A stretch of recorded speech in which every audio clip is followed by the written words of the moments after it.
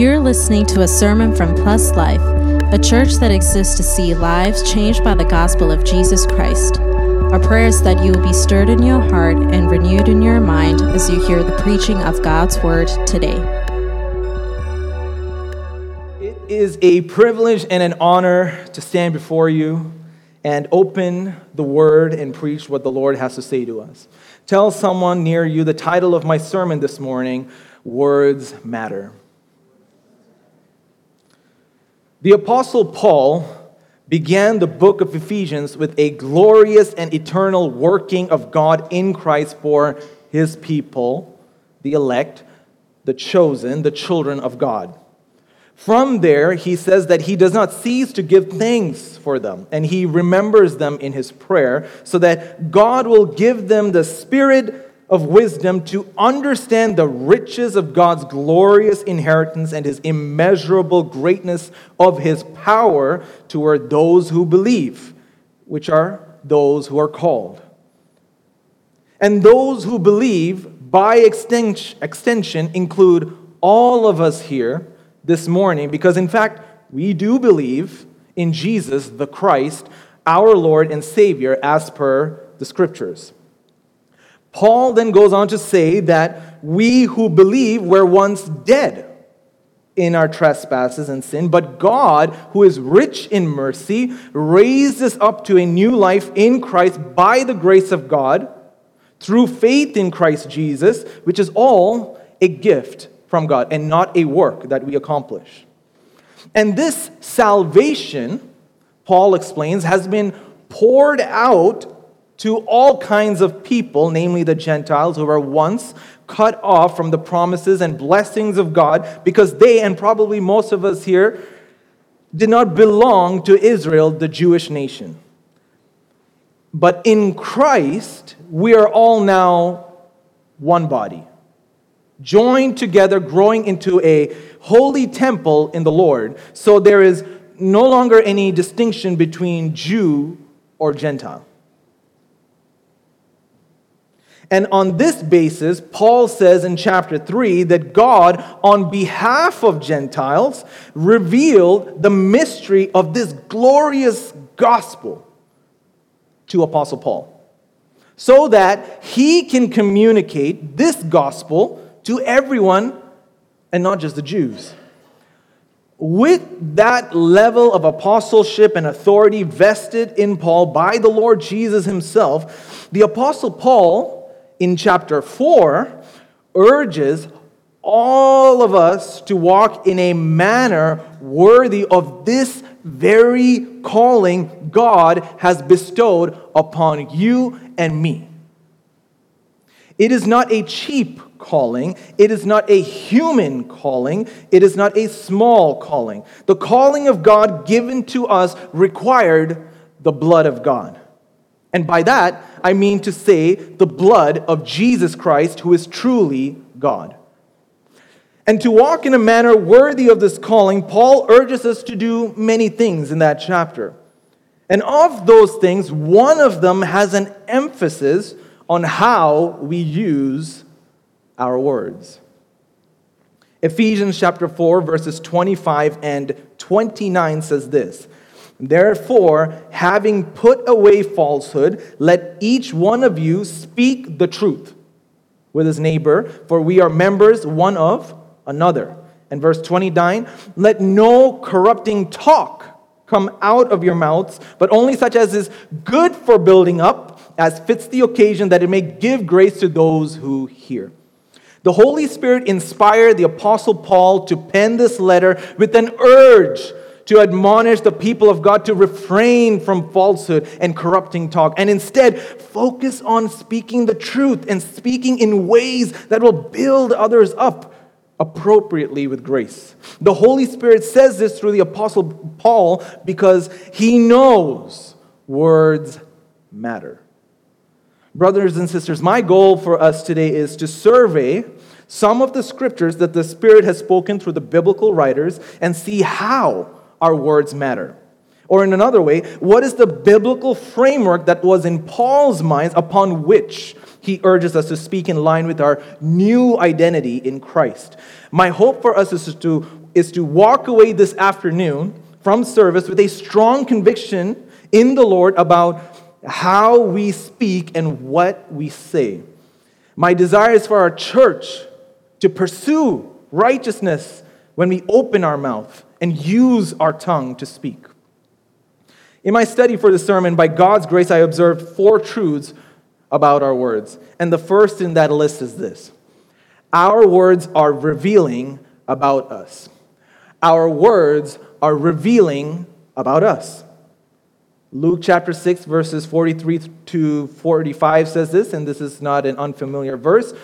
And this is Jesus speaking. For no good tree bears bad fruit, nor again does a bad tree bear good fruit. For each tree is known by its own fruit. For figs are not gathered from thorn bushes, nor are grapes picked from a bramble bush.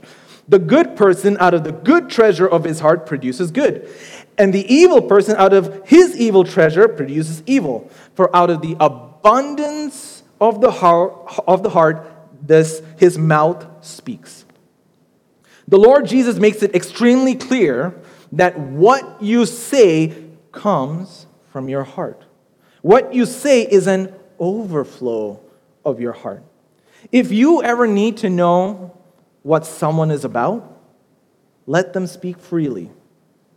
Ask them questions, let them answer, and you'll learn who they are, what they're about, what annoys them, what moves them, what motivates them, what discourages them. And the Lord Jesus, in Luke 6, says that a good tree will yield good fruit and a bad tree, bad fruit. A bad heart is what we all once had, brothers and sisters. A heart that was callous and dead, unmoved by the things of God. But what does this bad heart look like? Psalm chapter 5, verse 9. And this is what it says: For there is no truth in their mouth. Their inmost self is destruction. Their throat is an open grave. They flatter with their tongue. This verse, spoken by King David about his enemies, Paul uses in his argumentation in the book of Romans to show the depth of fallen humanity's depravity. So, it is applicable not just to David's enemies in his time, but to everyone throughout all time who is alienated from the life of God, who has rejected the God of the Bible. And what we can see is that those who do not have a new heart for Jesus ultimately have no truth in their mouth. It is all falsehood. They are ultimately unreliable. Now, this isn't to say that they do not speak any truth, but it is to show their condition is ultimately bent towards denying Jesus, who is the truth and the foundation for every other truth. Secondly, their throat is an open grave, meaning they're ready to devour others and kill them with their speech. You can never truly trust the intentions of the natural fallen man as to do good for his neighbor. It isn't. Well, it may be good according to their standard, but it is not according to the Bible. So, yes, our mouth before salvation was an open grave. And thirdly, their flattery is just that, it is fake. Their praise and admiration towards others is ultimately rooted in their self-interest and not for the benefit of the one receiving their words. Their inmost self is truly destruction. That is the heart and the mouth of the unregenerate. In contrast, however, for the Christian, we have a different heart. We have a new heart. A heart that seeks the things of God, and by implication ought to produce a different mouth. Romans chapter 8, verses 15. And this is what it says: For you did not receive the spirit of slavery to fall back into fear, but you have received the spirit of adoption as sons, by whom we cry, Abba, Father. In Romans, Paul says how we have received the Spirit of adoption by whom we cry, Abba, Father. And earlier, he speaks of the Spirit being poured out into our hearts so that even during trials, we rejoice in suffering, knowing that it produces endurance, and which then produces character, which then produces hope. And I believe the underlying message Paul gets at in those two passages when it talks about the Spirit being poured out into our hearts is that we no longer fear, but we have hope. We cry, Abba, Father, because He is our hope. And if He is our hope, we will not fall back into fear. 1 Peter chapter 3, verse 15 says this, "But in your hearts honor Christ the Lord as holy, always being prepared to make a defense to anyone who asks you for a reason for what? For the hope that is in you. Yet do it with gentleness and respect." In this context, the Apostle Peter says that we should be ready to make a defense when anyone challenges us about the hope that is in us. One of the clear ways we can distinguish a person of faith from an unrepentant individual is a mouth that speaks with hope. Church, ask yourselves, what kind of language do you use when you speak about your life circumstances? We know God has not promised us an easy life free of pain, but He has promises that His grace will be sufficient in that hour. So, how do we speak about those scenarios to ourselves and others? How do we speak when we hear about a terrible predicament? What do we say when we are told about, for example, the corruption in our governments? How do we react when we see the decay in our society? Do we swallow it and just say there's no hope anymore? And Lord, take my life and let me be with you forever in heaven? Or do we believe and confess that God is still sovereign and that He has good plans for His people and that He will preserve you in the midst of suffering and death and that He will keep His remnant people? Church, we are a people of hope, filled with hope. So we must end all of our speeches, all of our conversations with hope, and not fear. Never fear. Colossians chapter 4, verse 6 says this, "Let your speech always be gracious, seasoned with salt, so that you may know how you ought to answer each person." Why is salt important? Well, we know it preserves food and enhances the flavor. Jesus Himself calls us the salt of the earth. And here Paul is telling us that our speech need to be seasoned with salt. That is the mark of a Christian's words. It is gracious and understanding, preserving and not destroying like the words of the unregenerate. Dear ones, we need to look at how we speak, because what we say reveals who we are. And the question at this point that we must ask ourselves is this: do my words reflect a heart that has been made alive in Christ, who is our hope of glory and who's also full of grace and truth? Do our words contain truth, grace, and hope? If not, we need to reevaluate ourselves and ask God to sanctify our mouths by His Word and Spirit. So, our words are revealing about us. Secondly, when we look through the Scriptures, God says that our words are impactful to us. Our words are impactful to us. Let me get this out of the way and say this. Our words are not powerful inherently to create something out of nothing like God created the universe. Okay? Our words are not powerful to declare something into reality. That's not what the Scripture teaches about our words. If anything, the Scripture says, the Holy Spirit says that if we ask anything in Jesus' name, so there's a clause there, in Jesus' name, or according to God's will, it will be done according to God's will. Not our will, but according to His. So when our words agree with the plan of God, it will come to fruition. Speaking into existence for success or good health, or as some word of faith or hyper-charismatic movement teaches, will not bring your declaration into reality because it may not be God's will. Instead, God tells us, come to Him with all of your needs and earnestly seek Him and pray, God, hear my plea. Nevertheless, let your will be done. And God will answer your prayer about that specific subject according to His will. With that said, words are still indeed powerful to a point. They are impactful. One of the ways we can think of this is words have the power to bring healing or be harmful. Words have the power to bring healing or be harmful. I'm going to give you 5 verses to support this. Proverbs chapter 11 verse 9 says this, with his mouth the godless man would destroy his neighbor, but by knowledge of the righteous are delivered.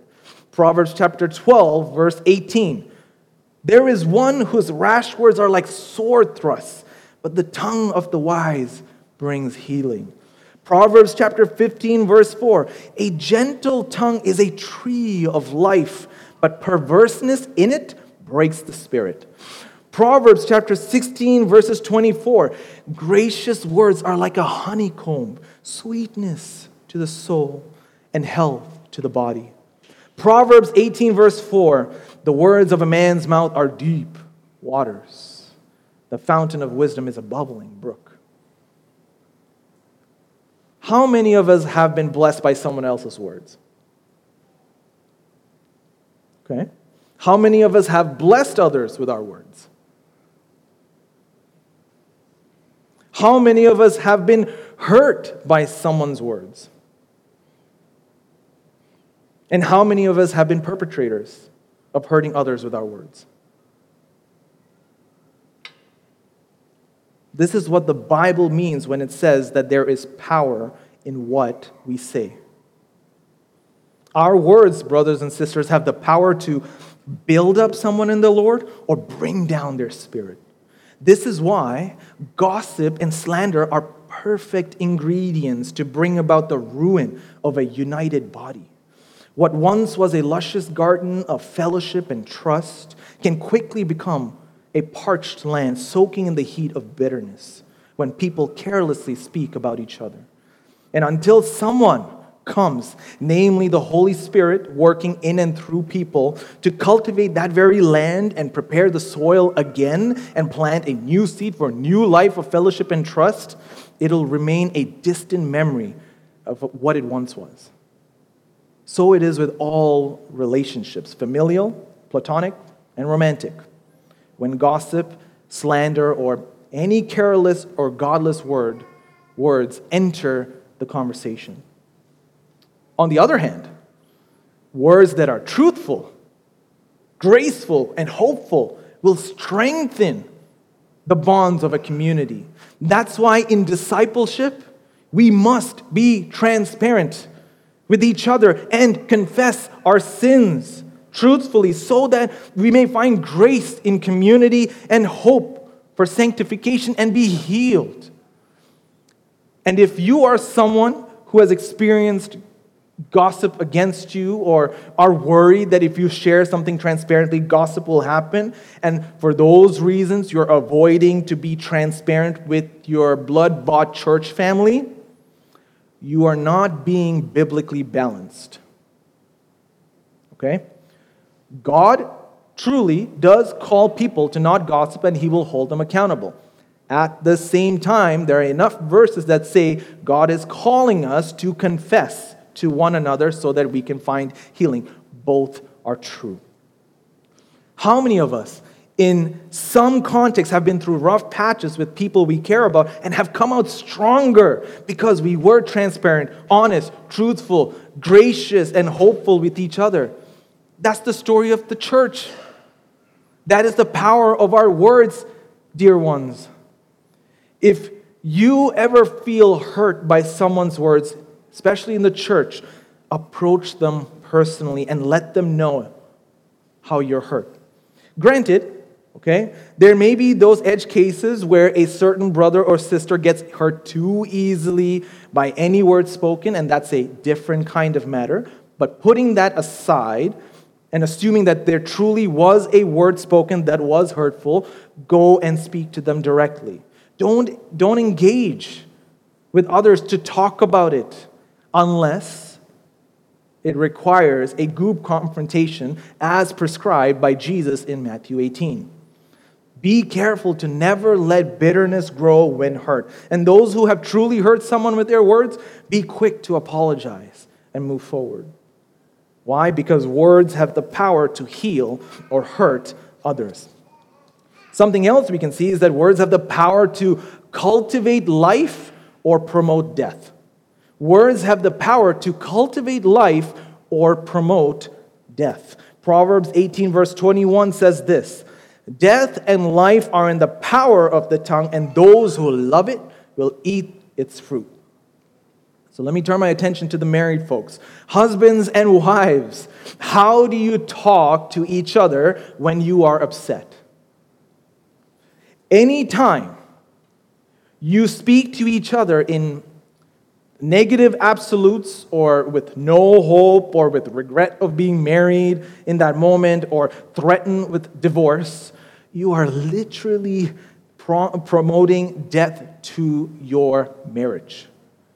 Not saying there cannot be heated, arguments in a righteous way, but there can't ever be anything righteous about intentionally speaking death into your marriage to express your anger or vent about a situation when God is the one who has joined you both in the first place.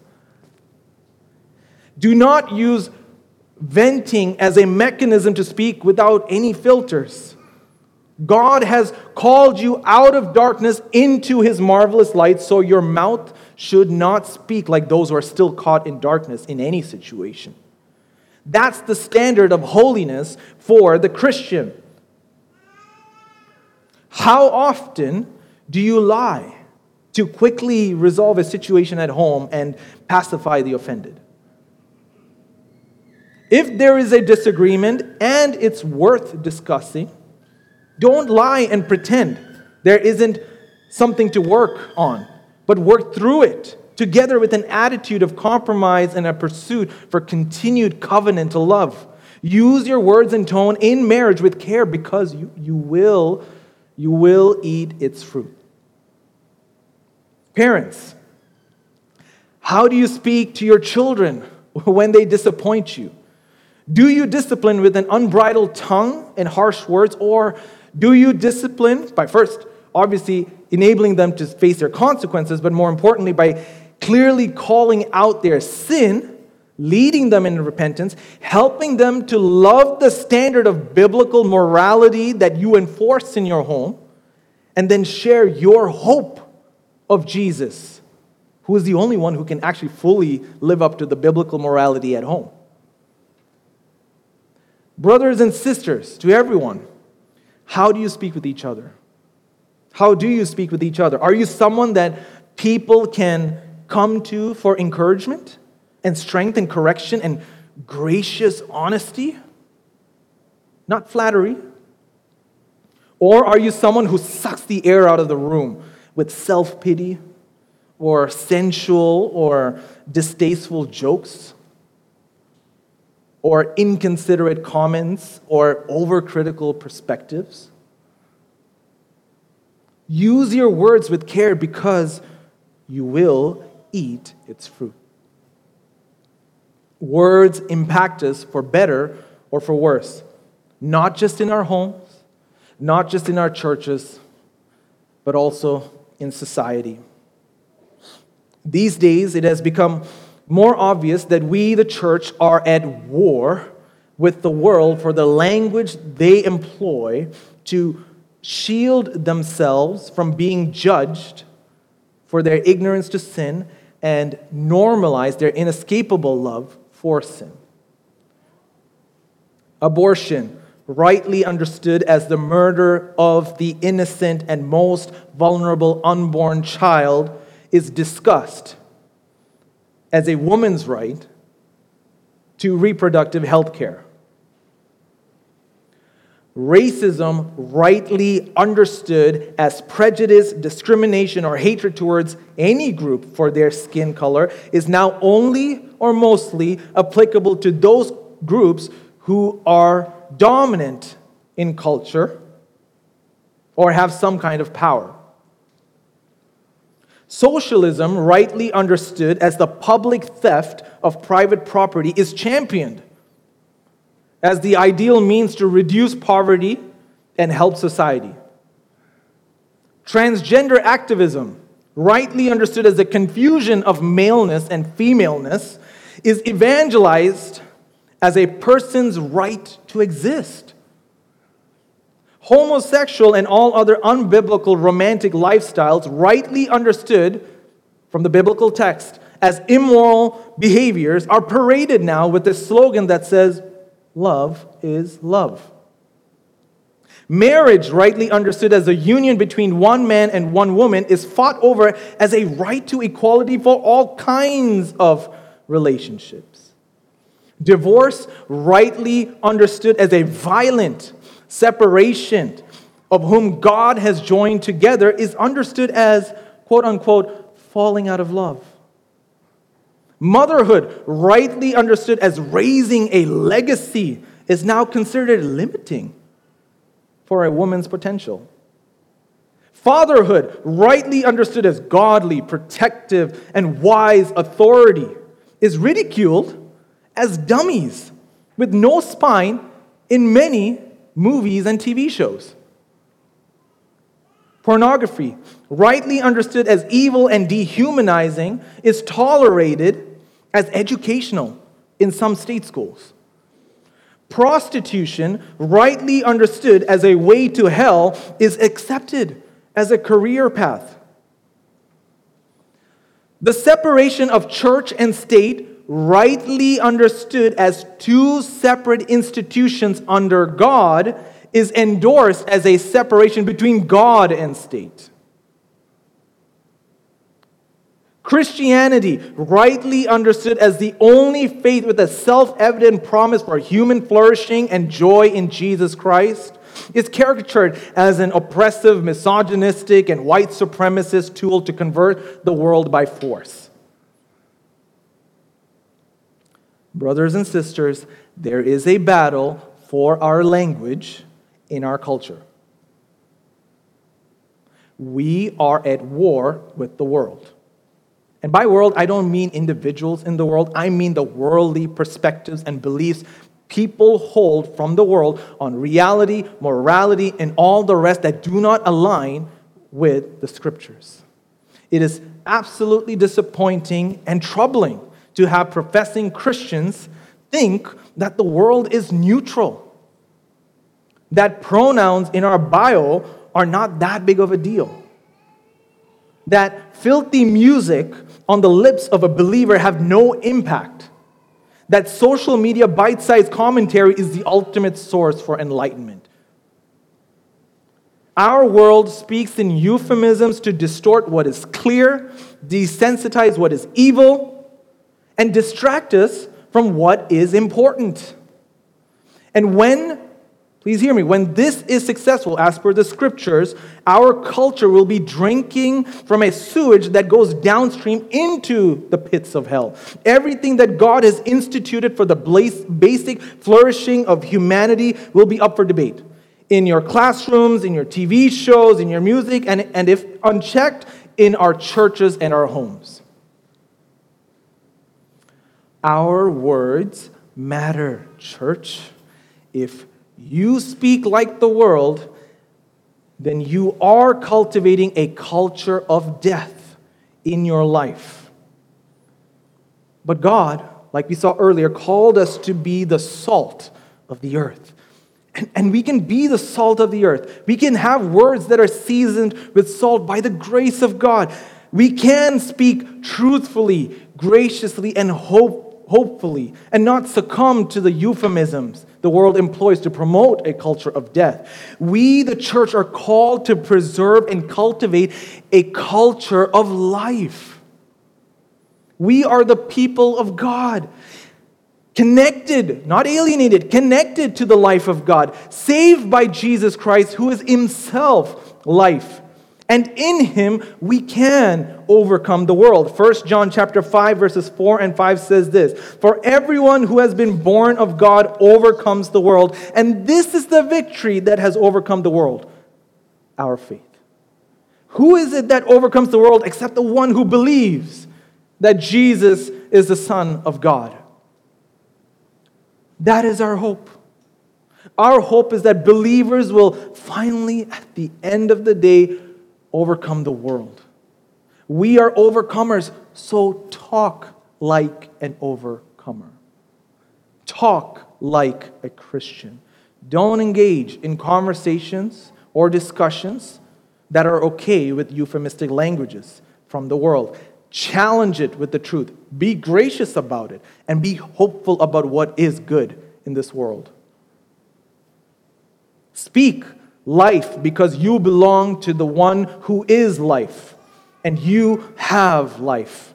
Our words have power to either cultivate life or to promote death. And because they are the scriptures, do not forget to tell us that our words are controllable by God.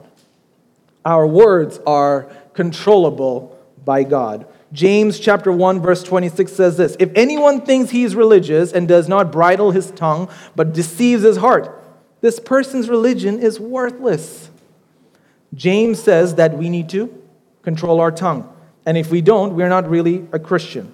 That means, as per the Bible, it is definitely possible to control the tongue. But what does a bridled tongue look like? Well, if you go back a few verses in that same chapter from the book of James, this is what he says in verse 19. "Know this, my beloved brothers, let every person be quick to hear and slow to speak, slow to anger." Proverbs chapter 10 verse 19 says, "When words are many, transgression is not lacking. But whoever restrains his lips is prudent." A bridled tongue is a tongue that is slow to speak and refrains itself from speaking too much. How many times could we have avoided painful situations if we had just taken the moment to calm down, right? Listen intently to the other person and then slowly speak and not with haste. Today, we don't just use our mouth to speak, we write online. We write on Instagram, on Twitter, social media, group chats. And we use that as an outlet to speak away our thoughts and ideas. But how often have we considered to not speak with haste on any subject when we post online? These days, if you don't speak fast enough against an issue, then you're seen as someone for it. Well, Christians don't live by the standard of the social media platforms or the culture they're in. We live by the standard of the Bible, and the Bible says, don't be pressured by social media to post quickly about anything. The Bible says you can be slow, and God will be happy with you. Dear ones, ask yourselves, have you shared a news headline without reading the content? I have. Were there times you formed an opinion without getting more information? Are you someone who cares to have the last word in every debate, in every argument? Do you like your voice to be front and center of a conversation at the cost of other people's voices? Are we careful, brothers and sisters, about how we speak about someone who may have hurt us in the past? we need to think twice before we speak about anything. We must be slow to speak. Titus chapter 3 verse 2 says, to speak evil of no one, to avoid quarreling, to be gentle, and to show perfect courtesy toward all people. Brothers and sisters, we should avoid speaking evil of anyone and be gentle instead. Today, it is so easy to slip and demonize the other side and burn every bridge for conversation and end up quarreling with each other. Social media, in my opinion, has been a catalyst for people to freely demonize groups and individuals who don't align with them because you're behind a screen. It makes it so much more easier to sin. Now, with that said, we don't want to be a pacifist, right? The Bible is balanced. Psalm chapter 37, verse 30.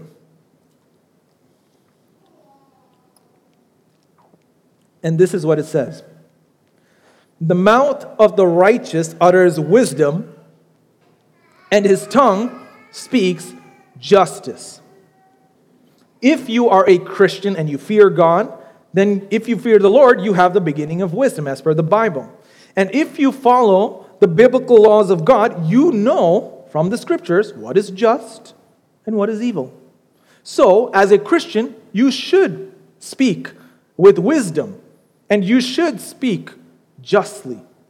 Or in application, you should speak against the ideas espoused by others that are evil and unjust.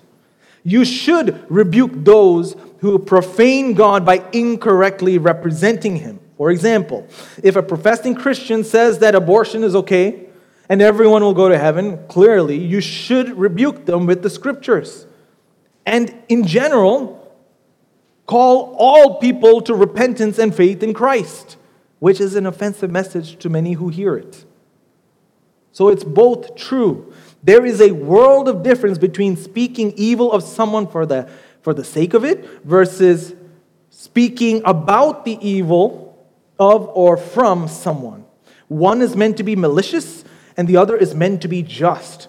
As a believer, you need to be gentle and avoid silly quarrels with people so that you don't speak evil about them anyway. But then there are other times you need to preach the offensive and gracious gospel of the Lord Jesus Christ and the precepts that come along with it. Namely, calling evil evil and good good. We must have a balance with the words we speak, like the Bible says we should.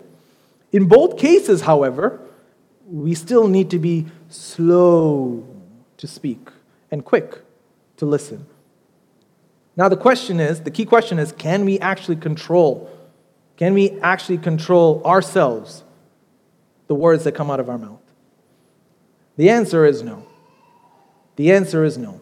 James goes on to say in chapter 3 that our tongue is like a fire that can consume us if not used properly, and that no one is able to tame our tongue.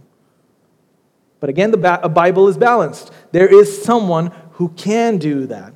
Psalm chapter 141, verse 3. Set a guard, O Lord, over my mouth. Keep watch over the door of my lips. Beautiful. Our God in heaven is here for you, dear brother and sister. He can help guard you. He can help guard your mouth from speaking lies, gossip, hatred, or anything that is not of His kingdom. He can help you find boldness like Peter did on the day of Pentecost, to speak against the kingdom of the devil and stand as the light of the world, illuminating the surrounding darkness with the words of God. Our words are controllable, not by us, but by God. And lastly, what we can observe from Scripture about what we say is this: our words are accountable to God. Our words are accountable to God. Matthew chapter 12, verses 36 and 37 says this, and this is the Lord Jesus speaking: I tell you, on the day of judgment, people will give account for every careless word they speak. For by your words you will be justified, and by your words you will be condemned. The context of this particular portion is this. Jesus just healed a demonically possessed man, okay? And the Pharisees said that Jesus did the healing with the power of another demon. Jesus, knowing their thoughts, rebuked them for their hardened hearts and unbelief.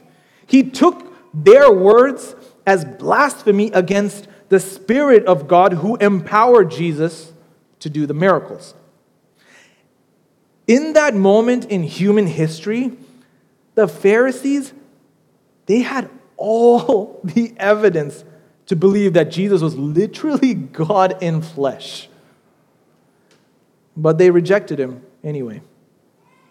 And out of the abundance of their heart, and that's where we get that verse, out of the abundance of the heart. Out of the abundance of their heart, because they were a bad tree, they confessed that Jesus is a fake, a phony. He's not truly God. He's just doing miracles with the power of the devil. Hence why Jesus says they will not be forgiven in this age or the age to come, because their words have shown that they do not believe that Jesus is Lord. And upon that careless confession, they will be condemned by God. In application for today's context, this is for you, my friend, who does not believe in Jesus. You are accountable for your confession about Jesus. Everyone has a confession about him. And if your confession today is to not believe in Jesus as Lord, despite the conviction of the Holy Spirit that you are a sinner in light of God's holiness, and there is a judgment coming, then your careless confession is enough for you to be condemned by God. Your words matter to God, my friend. And in particular, your confession of who is Jesus matters to God. You're either for him or against him. You either confess him as Lord and Savior, or you confess him as someone else, a mere prophet or a teacher or some myth. If you confess that Jesus Christ is not the Lord of your life in this age, like the Pharisees, then you will face the judgment of God in the next age, like the Pharisees. Turn to faith in Christ. Trust in him who lived for you and died for your sins and bodily resurrected to validate his claim as Lord and Savior of all. Romans chapter 10, verse 10 says this, "For with the heart one believes and is justified, and with the mouth one confesses and is saved." Church, my dear brothers and sisters in the Lord, because of your confession about Jesus being the Lord and Savior of your life, you will be saved. You are justified, and you stand right before a holy and living God. And praise the Lord, upon the words of your confession, God has accounted to you the very righteousness of Jesus and imputed to Jesus your sin. Jesus carried the cross, died a gruesome death at the hand of sinners and the heavy weight of God's wrath for you. He now lives to make intercession for you and ensure that you will continue to confess that Jesus is the Lord and Savior of your life. Think about this. Every morning you wake up and give thanks to God. What's the guarantee you will, right? Every morning you wake up and give thanks to God and are cognizant of God's presence throughout the day. It is because the Holy Spirit is at work in your life, faithful to finish what he has begun in you, the salvation of your soul. Your words of godly confession was the working of the Spirit, planned by God the Father and accomplished by God the Son. And you will be held accountable by your words of confession in the Lord. And that is a blessing. That is a blessing. Words are important. Words are important to God. Words matter. And so they must matter to you. They must matter to me. They must matter to us. In Romans 14, verse 11, it says that one day everyone, willingly or forcefully, will bend their knee and every tongue will confess that Jesus is Lord. Dear ones, today we surveyed the scriptures and observed that our words are revealing about us. Our words are impactful to us. Our words are controllable by God. Our words are accountable to God. With this framework in mind about the words we speak, we need to walk in a manner worthy of the calling that God has bestowed upon us, as Paul urges us to do in Ephesians chapter 4, our main passage. If you call yourself a Christian, but your mouth speaks like an unregenerate, worldly, uncontrollable, pharisaical mouth, then are you really a Christian who has a changed heart? Ask the Holy Spirit today to identify which area of those four you lack, and ask for His grace to give you the strength to be better at using your words.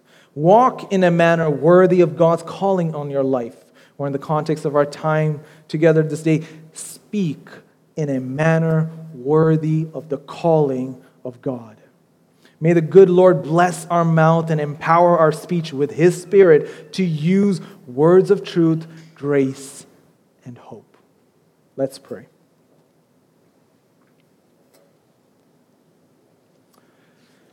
Heavenly Father, we come to you today seeking your will. God, we know that you have called us with a great calling. You have chosen us before the foundation of the world. You have sent your Son Jesus to live for us and die for us. You have raised Him up and given us His hope of resurrection, that one day we too will be transformed with a new body, no longer plagued by our sinful flesh. You have poured out your Holy Spirit into our hearts at the appointed time so that we might call you Abba, Father, and have hope inside of us in any and all situations. God, we thank you for this great salvation. Lord, we pray now that we will walk in a manner worthy of this great gospel calling. We pray especially for our mouth.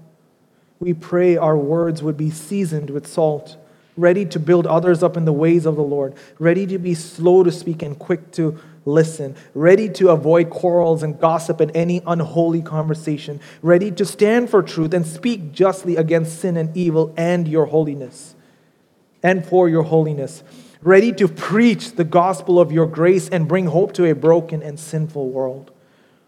We want our words to be sanctified this day and every day forward. Only you can tame our tongue. Sanctify it now, Lord, with your word and spirit. God, we bless you for your written word and our time together in it.